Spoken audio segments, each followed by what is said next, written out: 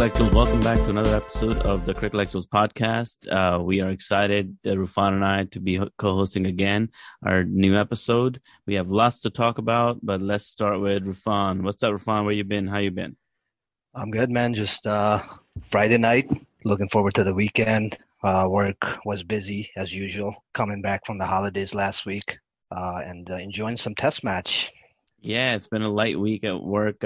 Finally, work's been really busy. Like you said last time too, November is just really busy. And now leading up to the holidays, things are calming down a little bit and everybody's just looking forward to the holiday now here too. So I can't wait till we get to that part of the year. Winter, stay home with family and have some fun, enjoy the kids a little bit, be with our families a little bit more. So looking forward to that. You've been catching up on test matches. I don't know what your threshold is when it comes to sitting down all day and watching a 5-day match. Yeah, man. With both our day jobs, it's really, really difficult to be watching the test match. I mean, the test match, here in New York, it starts at 11 o'clock at night. So the game that's going on right now, by the way, we're in the second test match, Pakistan and Bangladesh, second and the final test match of this Bangladeshi tour that the Pakistani team is doing. So it's going on right now. And I watch whenever I sit down and it's on. A lot of times it's early morning, like 5 a.m. if there's still a part of the game that's going on and I'm driving to work and I kind of listen in on it. But besides that, haven't really watched an entire test match, which is really, really becoming harder and harder to do with our present day lifestyles. Yeah, I think it's actually only possible to pay attention when it's in odd times. You got to give up your sleep to watch a test match. In US, the lifestyle is so busy. There's no way if it comes on 8 a.m. that we're sitting there and watching this. And weekends are busy as well. So I do find myself late nights. Incredible how I never had any interest in test matches growing up. But now if you get caught in that vortex of strategy and you understand what the bowling side is trying to do and they're making these different variations and field placements, it catches you off guard and you're there for 2 hours because you start to figure out what the strategy is. And on the batting end, you see these batsmen just playing shots so late and they're testing themselves and their skill.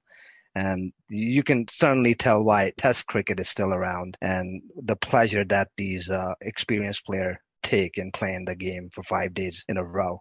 Very difficult for any other athletes in any other sport, but they keep on going. It is interesting if you're really into it. Yeah, it's grueling, man. And every player that we meet and talk to, or listen to, they always rank test games as the, epitome of cricket and what it means to be a competitive professional cricketer. So, and it's totally understandable because really you do get to hone in your craft a lot. You get to really be in the conditions for a long time. It's physically very rigorous, like you're saying. You have to be in pretty good shape to be able to last 5 days, especially in different kinds of weather conditions as well. People are playing a lot of times in the summer heat. Sometimes the games are, in really hot climates, dry weather. And it really does push every player to their limits. In fielding, just imagine fielding if you're a batsman who only, contributes to the team in batting, but you got at least 2.5, 3 days of just being out there in the field under the sun, just like waiting for the ball to come to you. It's really a test. It's a test of your nerves, your skills, your stamina, your temperament, all of the above. So I could see why Test cricket continues and should continue. But from the spectator's point of view, it's beautiful to watch in spurts, I feel, in chunks. And you learn a lot about the game. You learn a lot about how players are developing, especially, and how players handle different kinds of bowling. And you get to really see their full spectrum of skill set, not just like one dimension. So it is definitely valuable to see if you're a student of the game and if you want to really understand how the game is played and what are the factors that affect the game. So definitely valuable, but hard to watch nevertheless. Yeah, definitely test our skill set too. Yeah. And patience. A lot Um, of patience for sure. So, what do you make out of this Pakistan versus Bangladesh first test? What do you think overall? Did you see any weaknesses and where our strength was? And how do you rate Bangladeshi team? yeah, I feel that Pakistan did really well. I did have, again, a scare moment in their first innings, Pakistan batting. So Bangladesh set the target of 330. Well, it wasn't a target. It was their first inning total of 330, and Pakistan didn't really cross it, didn't make it. We were all out at 286. So the point being that the openers kicked in, and then that was it. And Babar's poor showing is continuing. With the bat, I mean, obviously, is being a great captain, I feel, but the batting just kind of collapsed. And you also have to give credit to the other side. Taijul Islam, the guy with who took what was it, 7 wickets in that Yeah. first showing of Pakistan. So really got Pakistan. He had the ball turning a lot, and the problem is that our hitters hadn't seen that kind of turn and that kind of quality bowling for a long time. Where we're not getting like pitches where you get Shane Warne kind of style of bowling and crazy turns. But Tejul really maximized the conditions and really got the better of Pakistan. But what I really loved and was impressed by how Pakistan came back, both in bowling and in batting. So Bangladesh was all out on their second inning for 157, and Shaheen and Hassan Ali together in both the innings, they both had 7 wickets apiece. In the first one, Hassan had 5. In the second one, Shaheen had 5. And then they both Yeah. had 2, respectively. So they both showed up. And then, most importantly, how our batting responded to Taijul Islam. We didn't talk about this in the free hit, but the batting really, like, they showed that they could learn very quickly. They didn't want to give him any more wickets. I was completely thinking that Tejul was going to get in Punjabi, they say dasa marega. So dasa, meaning they'll get 10 wickets. And Yeah. I could see him getting 10 wickets. I was like, dang, this guy's going to rip through Pakistan and it's over. But after he got 7 wickets in one innings, he only got one more in the next one. So that tells me that, our players really went back, talked about it, studied him, understood him as quickly as possible. And they're like, this is going to be our approach when we face him again. So I was very interested in that aspect of it. And I felt the players showed that they were smart and intelligent and they were willing to do the homework and also show patience against quality bowling when it's happening, because not everything always goes your way. You have to be ready to respond to the situation specific choices. So that's what I was most impressed with. Yeah, no, I completely agree. This come from behind type of method, especially against Bangladesh, is becoming common with Pakistan. It almost feels like it's intentional. They try to lose early on. And if you look at T20 matches that we played in Bangladesh, it was the same type of story. Overall, I thought it was a well-fought competition. Both teams were equally impressive. I know it seems like we beat them with 8 wickets, but it really came down to day 5. And had Bangladesh scored another 100 runs in their second innings, it would have been a different story. It could have been a draw. But looking at the batting side, Abid Ali, man, it was just amazing. The guy almost got 2 centuries, which is rare. I think there's only a few players who have scored hundreds in both innings, and he came really close. And bad luck, he got out 94, I think it was. What's the other guy? Abdullah Shafiq. Abdullah Shafiq. Who is this guy, first of all? I They must have seen a spark in this guy that he's in the team, and whatever they saw in him, it definitely worked. It looks like he only played one first class match. He definitely had all the boxes ticked off and the qualities for a test cricketer, and he did well. He did 250s, and that's rare too. I don't know if that's some type of record for new player to come in and score 50s in both innings. Other than that, I can't really praise anybody else.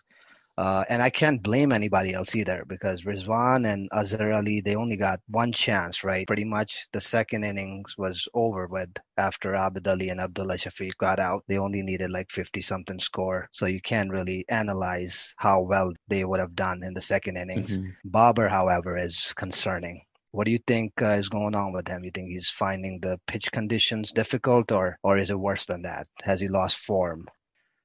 Yeah, what I'm seeing, I mean, to me, it kind of started early on in this series in Bangladesh. He was getting bowled out. And, that in my experience, when a batsman is getting bowled out, you're not protecting, you're not focusing on your defense as much, your defensive tactics or, how you're covering yourself. Or you're not reading the pitch good enough that you constantly misjudge the pace or the bounce. You're not picking up the line. Well, yeah, exactly. So, and that's fine. I do think he is kind of a thinker also, and it takes him a while to settle and get into a flow. When he's in form for a while. He's paying a lot of attention to his technique, and in a new situation, it's harder for him. He's the kind of like a not a slow learner, I don't think, but he's a he works at a slow pace, I think, in general.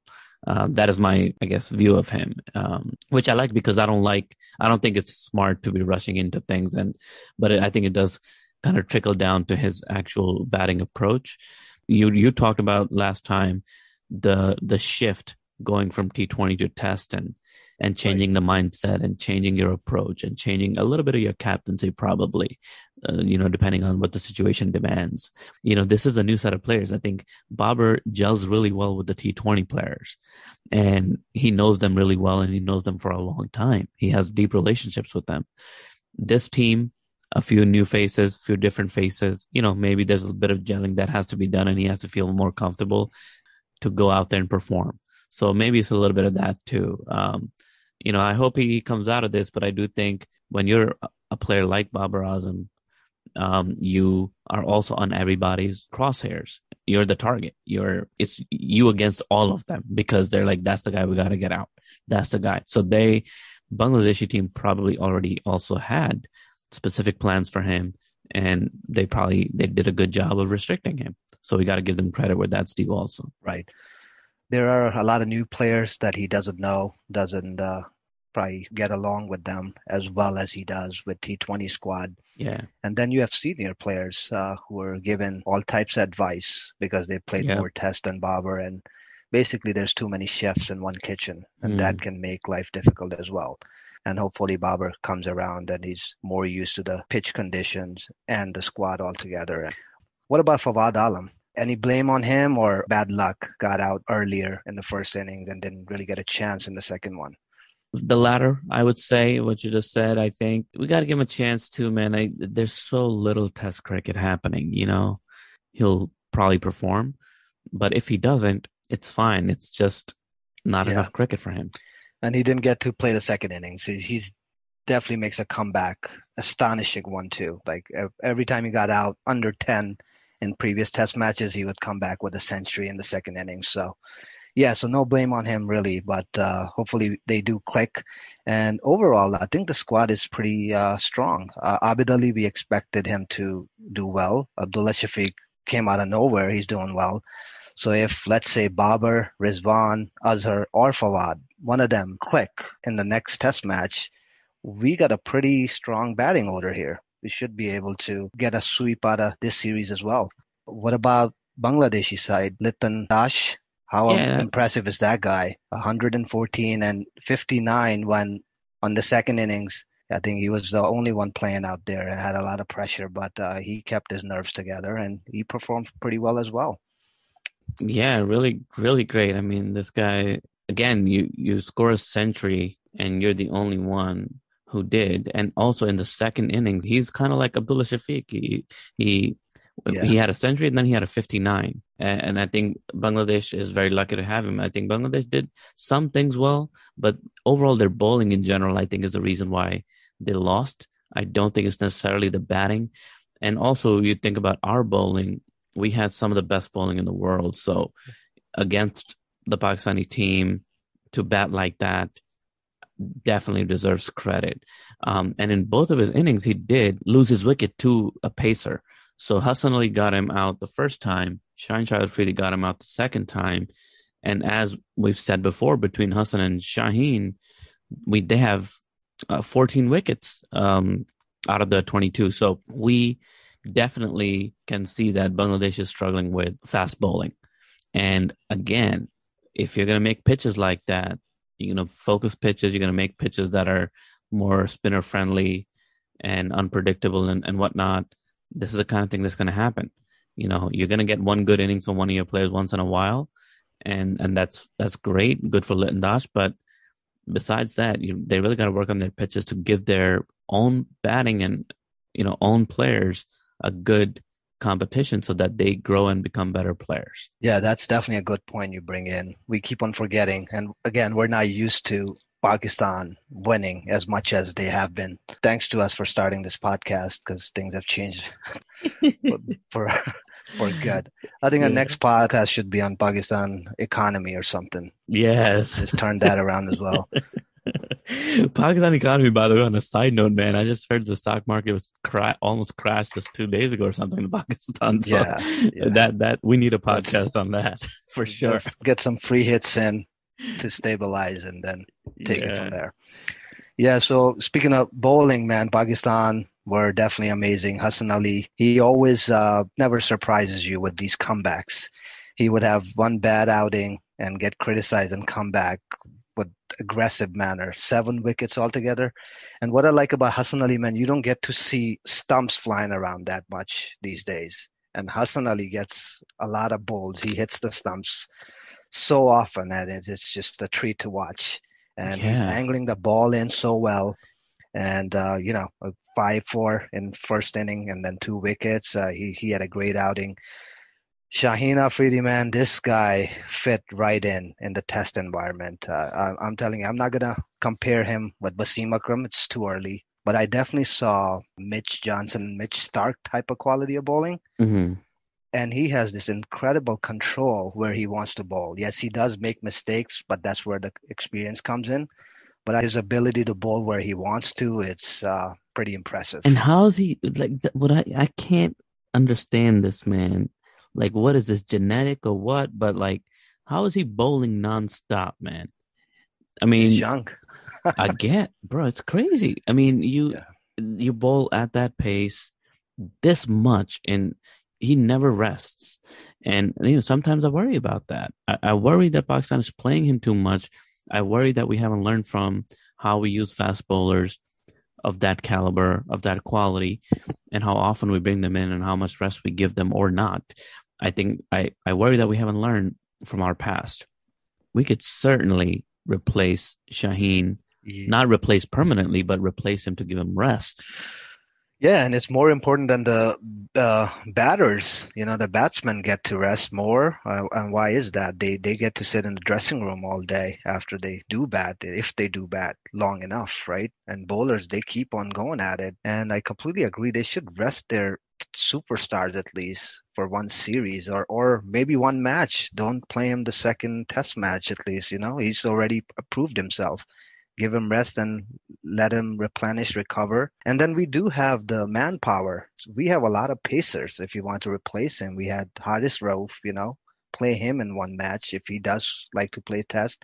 Mm-hmm. And then Mohammad Abbas, he does wonders in test cricket. Yeah, he was like a Muhammad Asif kind of, upcoming Muhammad Asif kind of guy. Yeah, no, he's already made his impression. He's medium pacer, but he turns his line is just meticulous.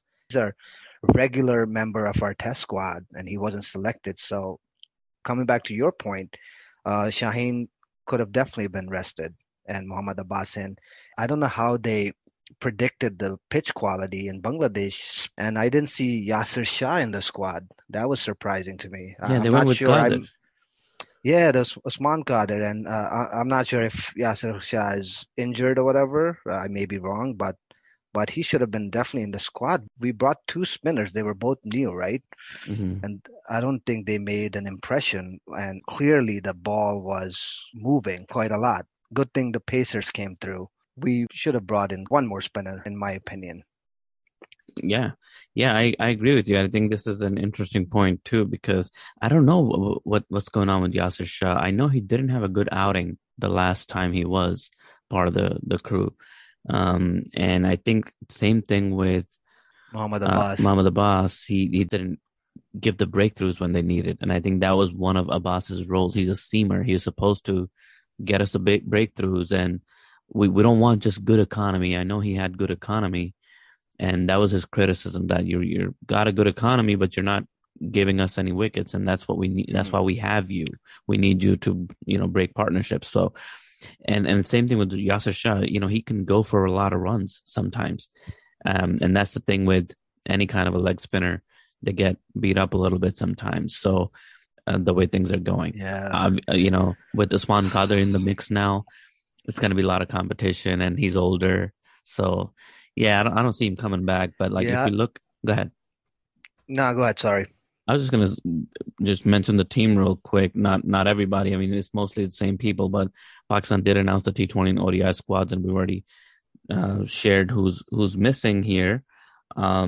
Its T20 team is essentially the same, but we have Mohammad Hasnain, the pacer, is in. Yeah. And so we'll get to see. And Khushdil Shah is in too. I feel like Khushdil Shah is really due for an innings, man. I mean, he's got to do Since something. yeah, But he's my been man's about sitting to get there. scrapped. He's been sitting there. You've been mentioned Yep, he's and got not his getting a chances. chance. Not his fault, but now he has a chance to prove himself. Yeah, he's got to do something, man. The couple of chances he did get, he didn't do a lot. So let's see. So T20 is essentially the same side with the addition of Muhammad Hasnain. We're gonna get to see Asif Ali and Heather Ali too, so that's gonna be fun. In ODIs, Imam Ul Haq is back, of course. He usually is part of the team. Haris Rauf, of course, is in both teams, and Muhammad Hasnain is also going to be part of the ODI squad. We don't have the playing 11 yet for either of the games. T20s, I think we start with, and then we end with the ODIs. All games are being played in Karachi, and there's a traveling reserve who's going to be Abdullah Shafiq for ODIs, so he's going to get a chance with the white ball too, which I'm interested in seeing Abdullah Shafiq. But how's he a traveling reserve if you're not traveling? He's not even traveling from city to city. Right? It's It's the all in same Karachi, city. right? Well, Yeah. well, it's technically he's gonna get on a bus and go to the stadium. You know, There's a little bit of that's travel it. involved, you He's a know. reserve. Okay, he's all So, right. And but it and is good then to see him there. yeah, and then you didn't mention Dhani and Usman Qadir also Yep. added on.